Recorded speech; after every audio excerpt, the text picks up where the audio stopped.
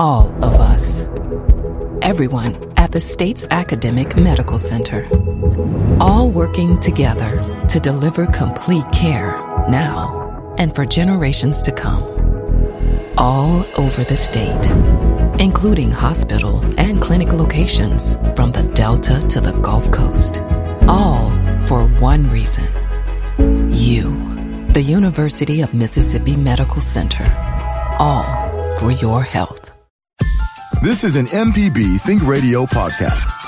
To hear previous shows, visit mpbonline.org or download the MPB Public Radio app to listen on your iPhone or Android phone on demand. Join us each week for Everyday Tech on MPB Think Radio. We have an IT expert, a computer repair ace, and we troubleshoot your problems on the phones as well. Everyday Tech, Wednesdays at 10 on MPB Think Radio. Download the podcast now or listen on YouTube on the MPB Think Radio channel.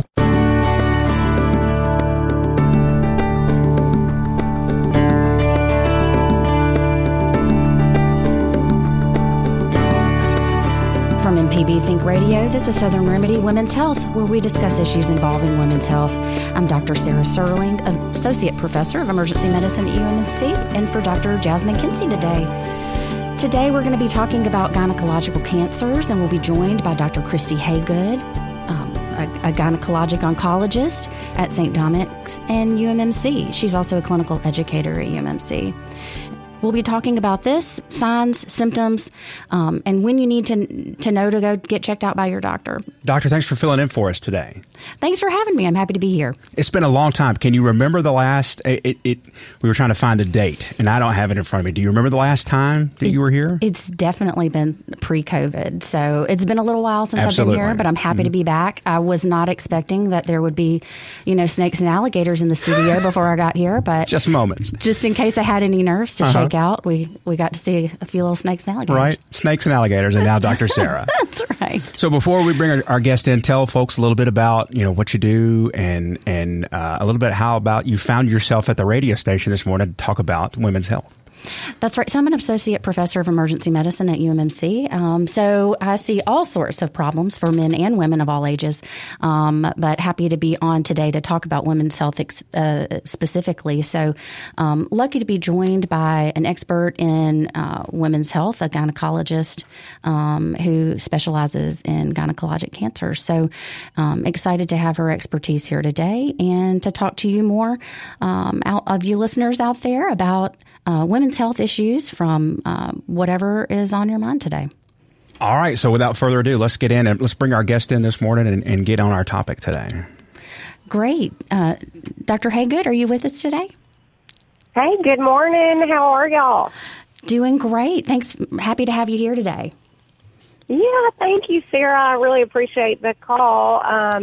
I have done the show a couple of times before talking about GYN cancers and really more on the topic of women's health and how we can establish those healthy routines and how we can learn about our bodies and know what's normal for us and what's not normal for us. And Sarah, I know for you, a lot of those times are acute when people have acute problems, and the emergency room is Absolutely. a great resource for those immediate things that happen. But a lot of the times, GYN cancers are picked up on routine screening. And so having established relationships with your family doctor, with your internal medicine doctor, with your gynecologist, those things are super important for women's health. So, I'm happy to share anything or kind of just talk about what that routine screening should look like and kind of how we go for there for women of all ages.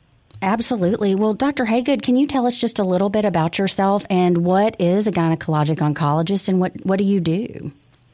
Yeah, sure. So I'm with Christy Walters Haygood. I'm originally from Crystal Springs. I went to Mississippi College, then I went to UMC for medical school.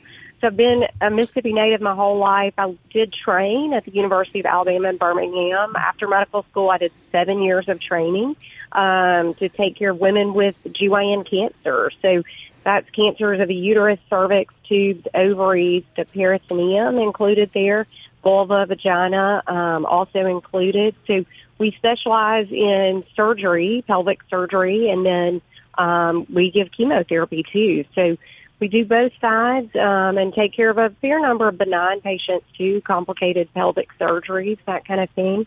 I have 3 children. They are 10, 7, and 4. So we are busy right now, especially. I know you understand that too, Dr. Sterling. This time of year, I saw something on the internet, and it said May-cember is like all the stress and activity of December, but without the twinkling lights and, apple cider. So I was like, that really resonated with me this time of year. I'm sure it does with you too. I have 3 children as well. So all the fun and crazy activities of May and the end of the school year.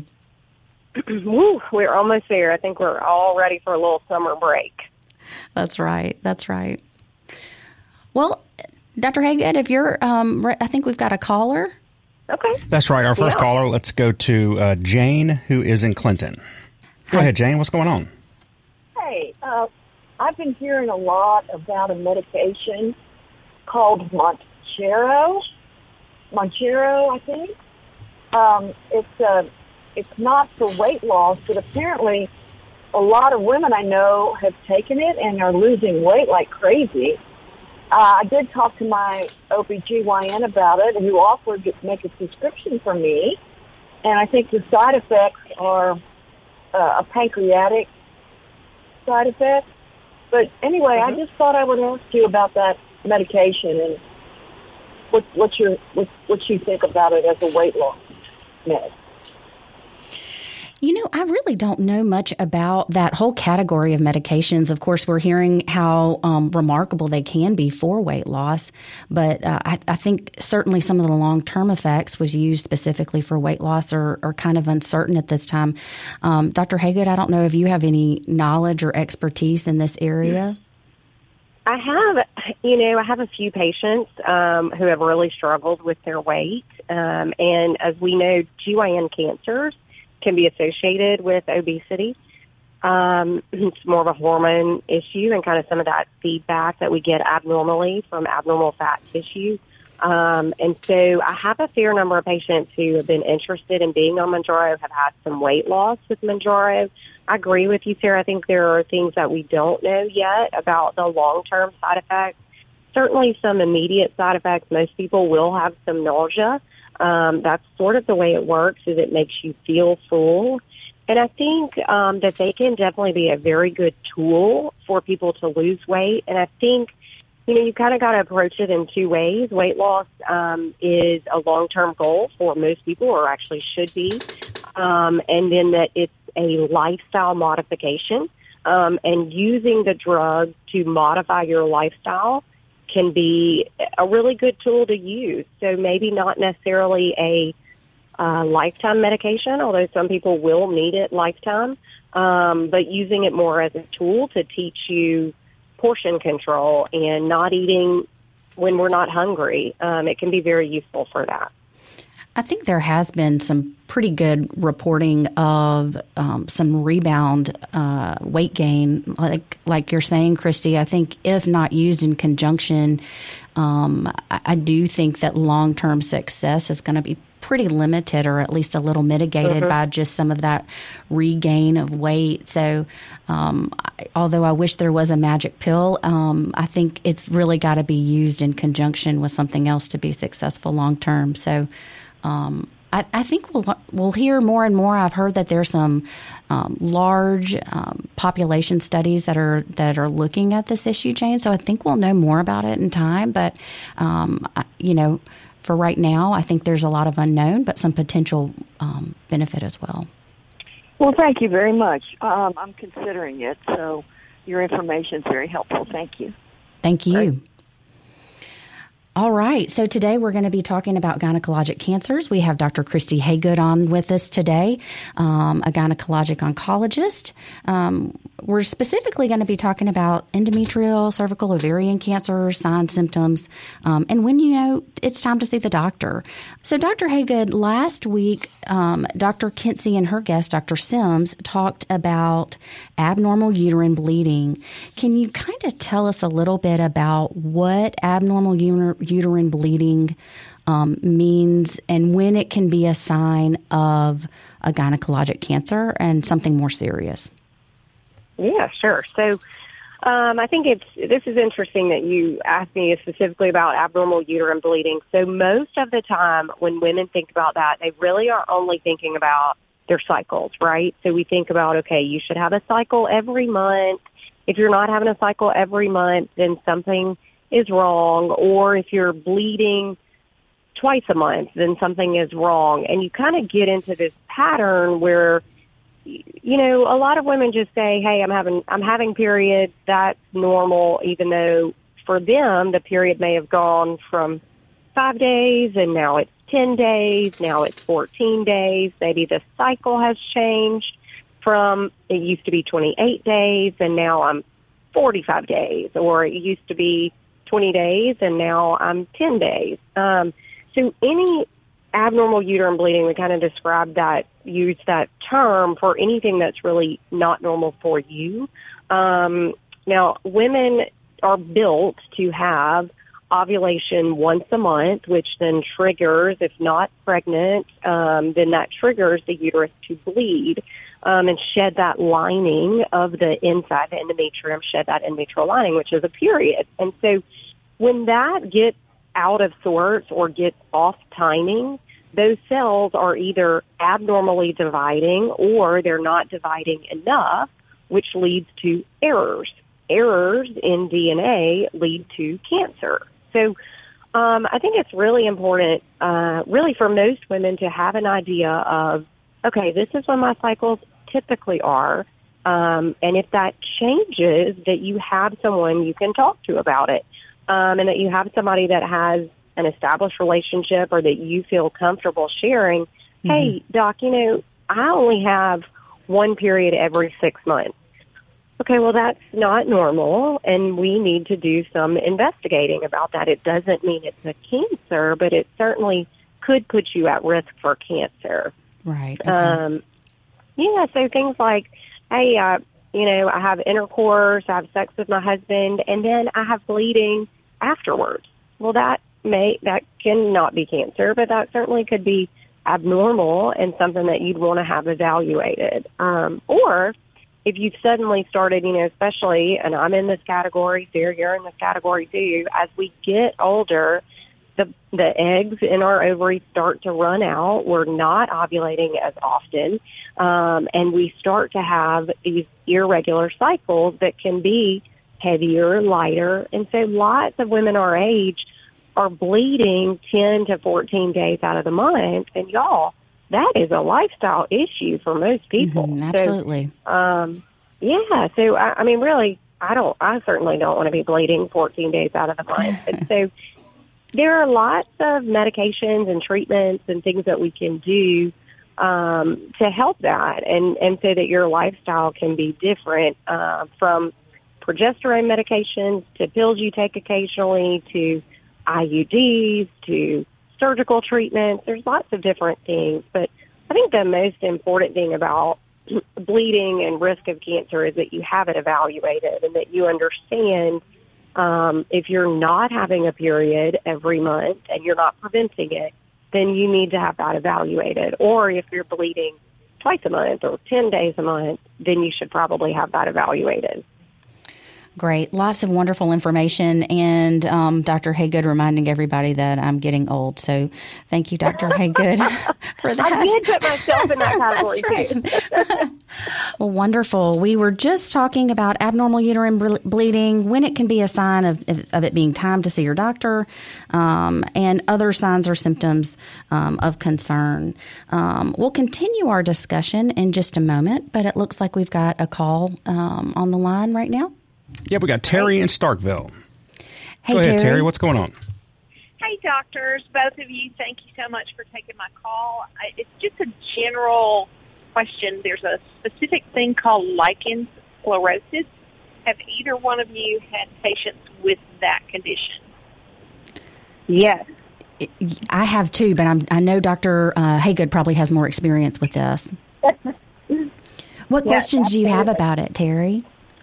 Well, in general, for your callers, nobody probably even knows what it is, and your description of it might be a little more clinically correct than mine. It's just extremely painful. It feels like a searing hot sword, even when you're wiping, just to clean up after, using the restroom. Right. Dr. Haygood, would you want to tell us a little bit more about lichen sclerosis and maybe why those symptoms are being experienced? Yeah, sure. So, first of all, lichen sclerosis is it's a benign disease of the skin. Now, can be awful, hard to manage, and it really, I treat a lot of cancers, but I see a fair number of lichen sclerosis patients, and I usually describe it as an autoimmune condition that affects the vulva. And so what it does is it starts to erode or destroy. It's almost like your immune system is fighting those cells around your vulva, which makes them start to sort of, not disintegrate, but really they sort of shrink and get smaller. We use the word atrophy a lot. And the labia can actually get shortened. You can have pretty significant complications from that shortening of the skin or thickening of the skin. It does kind of make a scaly texture to the skin around the vulva. And you can even have kind of strictures around the urethra. So people who are unable to void, which does create, it's really an inflammatory reaction of the skin. It can be associated with other dermatologic conditions. So people that have psoriasis or eczema can be associated with that, more along those lines of an autoimmune disorder. A lot of the times they're treated with steroid creams. Now, that can take a little bit of time to work through, and sort of you have to do high-potency steroids, and you try to wean off the steroids. Sometimes people even need systemic treatment for lichen sclerosis. Now, typically, they are not associated with a cancer. However, left untreated, that inflammatory reaction to the vulva can lead to a cancer. Sometimes we treat these with laser treatments. If there is a cancer there, then we would treat that with resection or excising that portion of the cancer. Occasionally we use radiation in that setting of a cancer, not typically just with the lichen sclerosis. Most of the time we manage that with corticosteroid creams or ointments applied to the vulva. And then if we need to transition to something different, there are other sort of immune modulators that we can use on the vulva if that's not working. But it can be a very terrible discomfort, painful disease of the skin there. Well, I just wanted to educate people because I felt so alone in the world when all the pain started happening. And I just wanted people to know that there are other people out there having these issues. And for young ladies, I'm almost 60 now. I did not realize that you don't just use soap and scrub the daylights out of your delicate lady parts. And so just education of young ladies and ladies in their 20s and 30s, you don't just use a very mild soap, and there's even a soap called a no soap for the area down there that's, for delicate areas. I just wanted to make people aware not to feel like they're alone in the world, because it affects every aspect of your life when you can't wipe yourself, and of course you can't have normal sexual relations with your partner. Yeah, absolutely. When your vulva feels like it is on fire, then you really don't want to participate in anything. I totally agree with you. And it is important that we talk about these things. I actually was a little bit more interested in GYN. I've always been interested in women's health, but I wanted people to feel comfortable, because I think there are a lot of women in your same position, Terry, who are suffering because they don't want to talk about it. And because we, as women, don't talk about things below the waist. And so there are women who are bleeding 14 days out of the month, or who feel like their vulva's on fire, or who can't have sex with their partner. And there are lots of things that we have that can help that. And so I totally agree with you. Let's make people aware, hey, this is a thing. It could be happening. There are treatment options, and we can make your quality of life better. And not to give up if your practitioner doesn't kind of flakes you off. And no offense to any practitioner, it's such a secret thing that people just don't talk about it. Even doctors that are in the profession sometimes just say, oh, that's just normal for aging. It's not normal to feel like everything down there is being stabbed by a sword. I think that's a great point, Terry, and Dr. Haygood, that we do need, as women, we need to make sure that we're, communicating with each other. But also, I think, unfortunately, sometimes every doctor-patient relationship isn't the right fit. And I think that sometimes if you feel like you're not being heard, it's always important to get a second opinion. Let somebody else see what your concern is and to make sure that you find the right fit. Because I think open and frank communication is important with our physicians and also with our friends and our family to make sure that we know what's normal and what's not, and not to suffer unnecessarily. Correct. And just don't give up. If you know your body more than anyone, if you know something's wrong, pursue.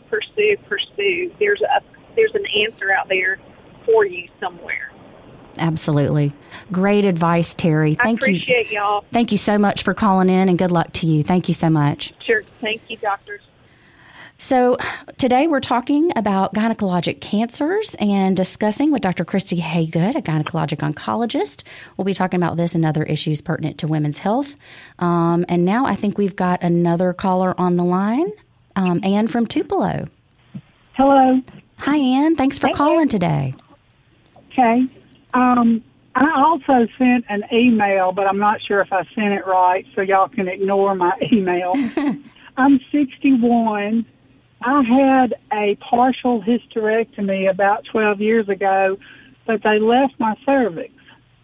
And about 5 years ago, my gynecologist told me that I no longer needed to get pap smears because I was negative for a test. I think it was called an HP test.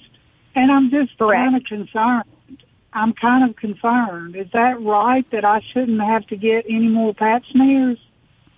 Right. So that can be correct. Now, I won't say totally correct, 100%, because I don't know your full history. But a lot of women who have never had an abnormal pap smear, they've never had concerns about cervical dysplasia or precancer, you have an HPV negative test in the setting of a normal pap smear, then you're probably very low risk for development of a vaginal or cervical cancer, which is what that pap smear is looking for. So a pap smear is a screening test, and as a general population screening test, it's looking for abnormal cells that would potentially be a precursor to cervical cancer.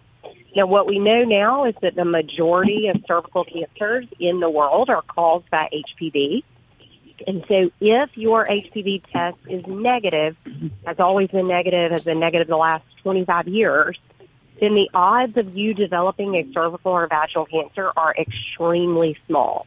I always caveat that with they're not zero, because there are cancers that come up that we don't expect, or that are not HPV related. But your risk is probably very low. And if you wanted to have a screening pap smear, you could still get one. And they really are, sometimes insurance does not cover them for a screening purpose at that point based on age, past history. But they're fairly cost effective. So typically somewhere around $85 for the pap smear itself, and that's to have the pathologist look at it. So it's always an option to have that done. And if that's important to you or something that you feel like, look, I just would feel better if I have a pap smear, even if you think I'm low risk or I don't really need one, I have patients like that all the time, even if I tell them, hey, you're good to not have any more pap smears. I think your risk is very low. Well, I just feel better if I get one. Okay, we can certainly do that. And sometimes they are paid for. by insurance, but there's a potential that they wouldn't be paid for based on past history and age, that kind of stuff. Does that make sense? Yes, it does, and thank you. I think I'm going to ask for one this year because I had a friend who died of cervical cancer at she was 62, and I'm just I just would feel better if I got one. Maybe not every year, but every 3 or 4 years, or that's always an option too. Absolutely. I appreciate your time. Thank you. Thank you, Ann. Sure thing. Have a great day. And Christy, I think that brings up a great point about sort of, how often should the average woman be getting a pap smear? What are the recommended screening guidelines? And then also, what is associated? You mentioned HPV and the vaccine that is available for HPV. So can you tell us just a little bit about the screening recommendations and guidelines, and then we'll talk a little bit more about the vaccine? Yeah, absolutely. So this is a great segue into something we wanted to talk about. So screening guidelines for pap smears start at age 21. So really before age 21, you don't need to have a pap smear. And that's not based on time of sexual activity anymore. It used to be. But really and it's a little bit from a population standpoint, you kind of have to think about. We're screening the entire world, and we're looking for where can we make the most impact? And that's going to be, can we pick up pre-invasive lesions that are then going to lead to cancer? And so we want to find nothing, but if we are screening people, we want to find things that we can intervene on. So what we found was that people who are young will often be affected by HPV that will never develop into cervical cancer. So we don't get too worked up about HPV in women who are under the age of 30. Now, I personally do not feel that 30 is old anymore. That's right. The further I get from it, the younger it is. That's right. Right. But 30 is kind of our cutoff. And so what we found is that women who still have HPV after the age of 30 are at a little bit higher risk of having persisted. And so guidelines come from doing pap smears at age 21, under age 30, doing them at somewhere around every 3 to 5 years, and that kind of depends on past history. And typically, as long as those are normal, every 3 years is probably adequate. And then after we get to age 30, you can actually do a pap smear and an HPV test every 5 years, as long as those are normal and you don't have any past history of having abnormal. One caveat, I think, to that is if you have new sexual partners, if you have more than one frequent sexual partner, you have to kind of think about, is my risk of being exposed to a new strain of HPV higher than typical? And so in that vein, you might want to think about, hey, I need to get a pap smear every 3 years, or I don't want to go 5 years because I had a new partner this year and I potentially was exposed to an HPV virus that I hadn't before. So just kind of putting it into context of every patient, but the general guidelines would say every 3 to 5 years is adequate. But if we shift kind of into the HPV data or into the HPV zone, so HPV is the human papillomavirus. It affects nearly everyone in the United States. So men and women, right? Yes, exactly. If you have had sex in America, you have had HPV. So the jig is up. You've had it. It's done. But what we know is that the vast majority of people clear the HPV virus without ever knowing that they have it. So maybe they had it when they were younger. The immune system totally cleared it just like they should. And then men, there's no test at all, so we don't test men for HPV, even though we know that they carry the virus, and that's how it spread to women, too. Women are tested for it initially because what we first found was that it was significantly associated with cervical cancer rates. And so men can develop issues from HPV. Now, HPV causes everything from nothing to where you never know you have it, to genital warts, to precancers to cancers of the vulva, vagina, and cervix. And then in men, they can have genital warts as well. They can also develop penile cancers, typically at later ages.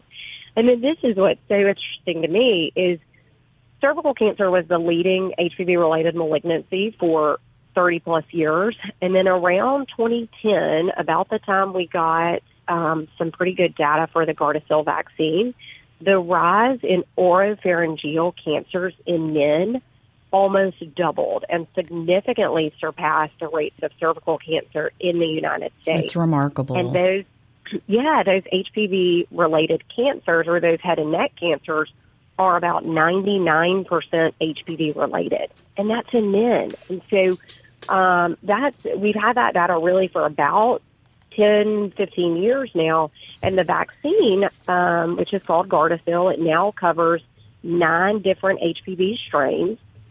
And that's been out. The 4-strain version started in 2006. Vaccines are a very touchy, very controversial topic. It's settled down a little bit right now, but certainly last year, it was a lot hard of discussion to talk about vaccines. Mm-hmm. Exactly. And what I like to point out about this vaccine is, so this vaccine was approved in 2006. It went through all the standard long-term data before it was approved. So that means we have 10 to 15 years of data before 2006 on the safety of this vaccine. And then since it's been given, we have millions of women now and men now that have been vaccinated with HPV. And so we have all the safety data from them as well, too, for the last 10, 15 years, 17 years, last 17 years that it's been approved. And what we've seen is in countries that have instituted widespread vaccination and who have had great uptake of Gardasil is their cervical cancer rates are 0. So it's amazing. Which is astonishing. And with the safety data that we know, get a vaccine that's very safe, and have no rates of cervical cancer in our country. So if we look at that, data, if we go back and we say, okay, well, when can we impact people the most? So the ideal time is to vaccinate people before they are ever exposed to HPV, which is why we recommend starting vaccination somewhere around age 9. 9 is when to start talking about it. And then you can be vaccinated all the way up to age 45 now. So those indications changed just a few years ago with the rate of head and neck cancers going up. And so that indication previously was for men and women between 9 and age 26 and recently has changed up to age 45 so that we get the opportunity to vaccinate people later and potentially prevent some of these head and neck cancers. So, I get asked a whole lot, well, what about your kids? Are you going to vaccinate? Well, first, I was personally vaccinated in 2006 when it was first put out. So I got my 3 doses. And, as far as I know, I've never had an HPV positive test. Nobody told me I did. And I look at my pap smears pretty frequently. So negative for that. And then, never had any side effects as far as I know.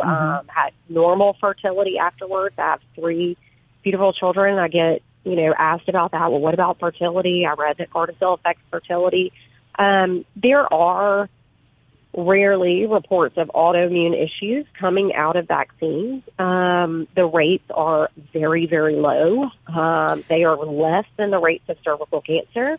And I personally feel that the benefits of the vaccine are higher than the very small rates of things that have been reported that have not been directly associated specifically with the vaccine. But, I won't say yes or no. I think that's still a potential, but really the benefits of this vaccine are so much higher.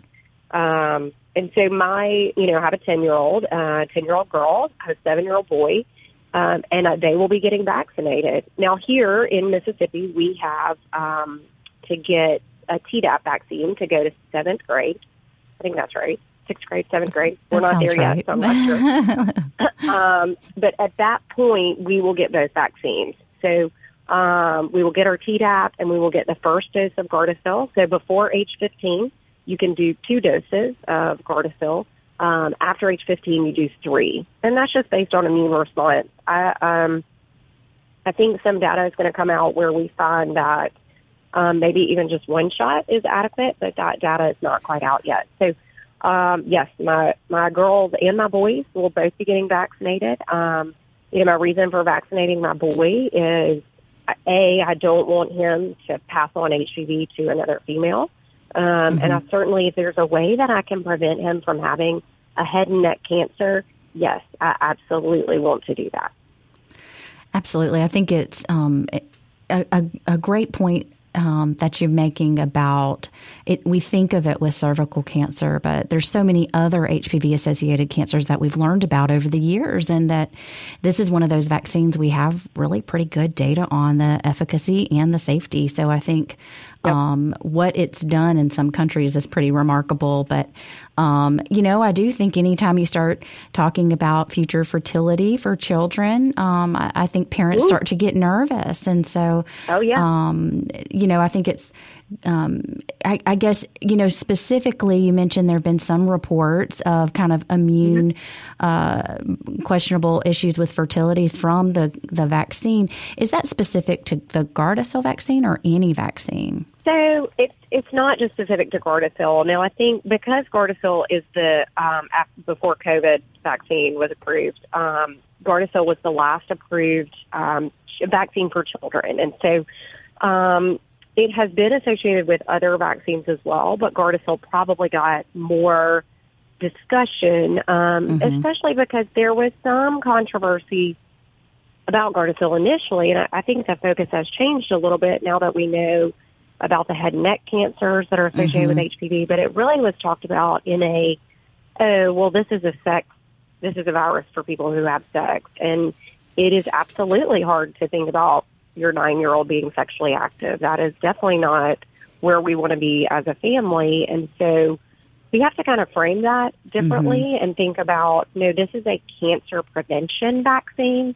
And the only way really that people are not going to be exposed is complete abstinence. And, of course, we want to think about our children having children and going forward and having their perfect family and their normal lives, and just like we would hope for them. And so preventing a cancer in that setting, I think is a no-brainer, or should be. That's what I would like it to be. Well, and I know that you certainly, and I in the ED too, have seen some really aggressive metastatic cervical cancers that take the lives of these young, otherwise vibrant women, and it's just tragic to see. So, one tool that we have for prevention that's been shown to be pretty effective in other areas and in our area too. So Dr. Haygood, I wanted to talk a little bit.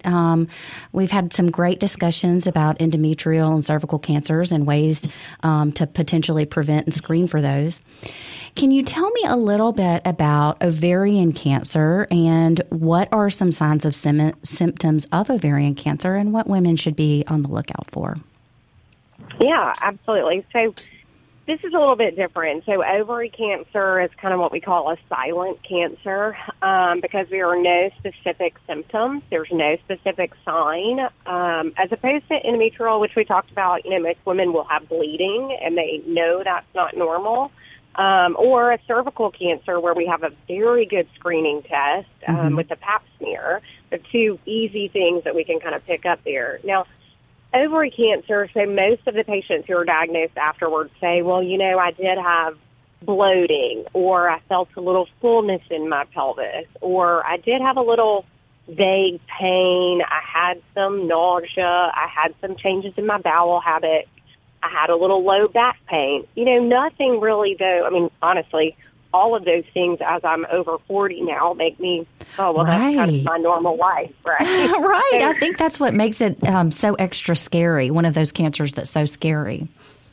Yeah, absolutely. So, and I think we've touched on the importance of this a lot here on the show today, is being an advocate for yourself, and then having a good relationship with somebody that you trust, a medical professional that can help you evaluate these things, so that when you're in the office and you're at your annual exam, because we don't have a good screening test. So we don't have a pap smear that looks for ovary cancer. We don't have just an ultrasound. We can do an ultrasound, but that's not always great at picking up ovary cancer. And so having somebody that you can talk to when you come in for your annual exam, or when you start to notice, hey, that pain that I've had in the bottom of my stomach, I've had that for, a while, and that's not really going away or getting better. And you should know, as women, we should say, hey, that's not normal. You need to get that checked out. And then having somebody to evaluate you. And so having a general practitioner or a physician that you can go talk to and say, okay, we're going to do these steps first, and then we're going to get an ultrasound, or we're going to get a CT scan.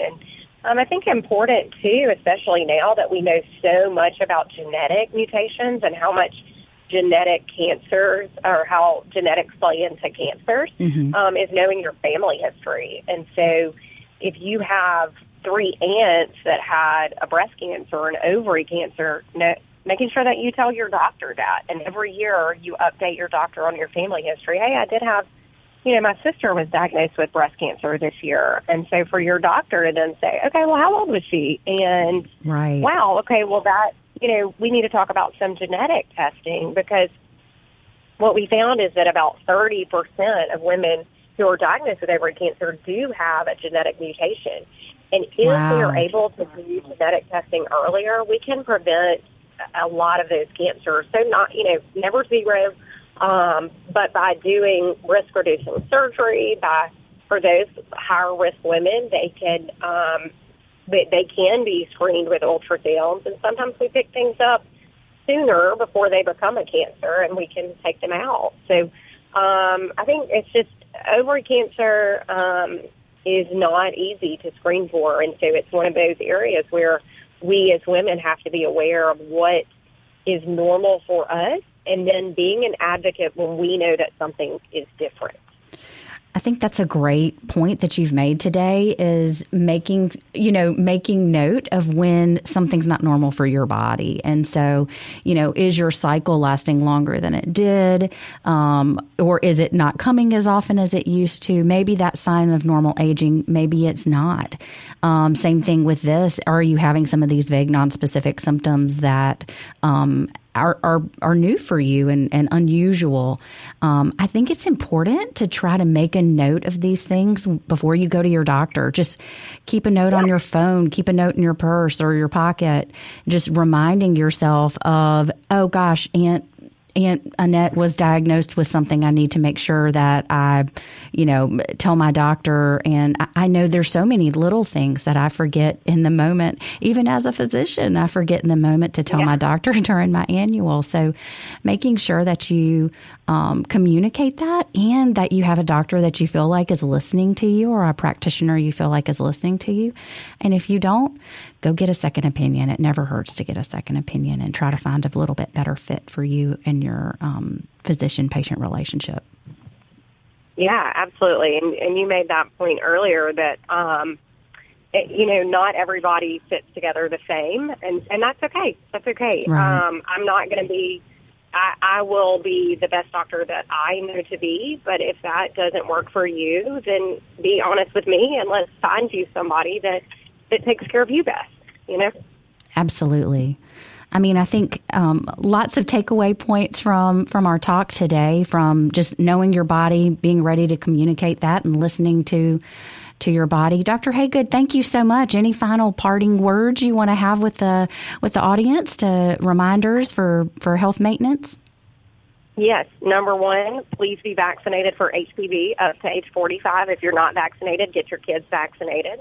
And just, having a good relationship and knowing that every woman needs an annual exam. You need to go in and talk to somebody about your vulva, whether it's burning or not. You should go talk to somebody about your GYN parts. Thank you so much for being here with us today and all the great information that you've given us. Yeah. It's been great to talk to you. Christy and I we're talking about our children and our busy Mays and our fun careers and patients. So thank you so much, Dr. Haygood. Yeah, absolutely. Thanks for having me. Well, thank you for joining us today for Southern Remedies Women's Health. This is a production of Mississippi Broadcasting, Mississippi Public Broadcasting Think Radio, and is funded in part by a grant from the University of Mississippi Medical Center and generous support from listeners like you. Today's show was engineered by Jay White.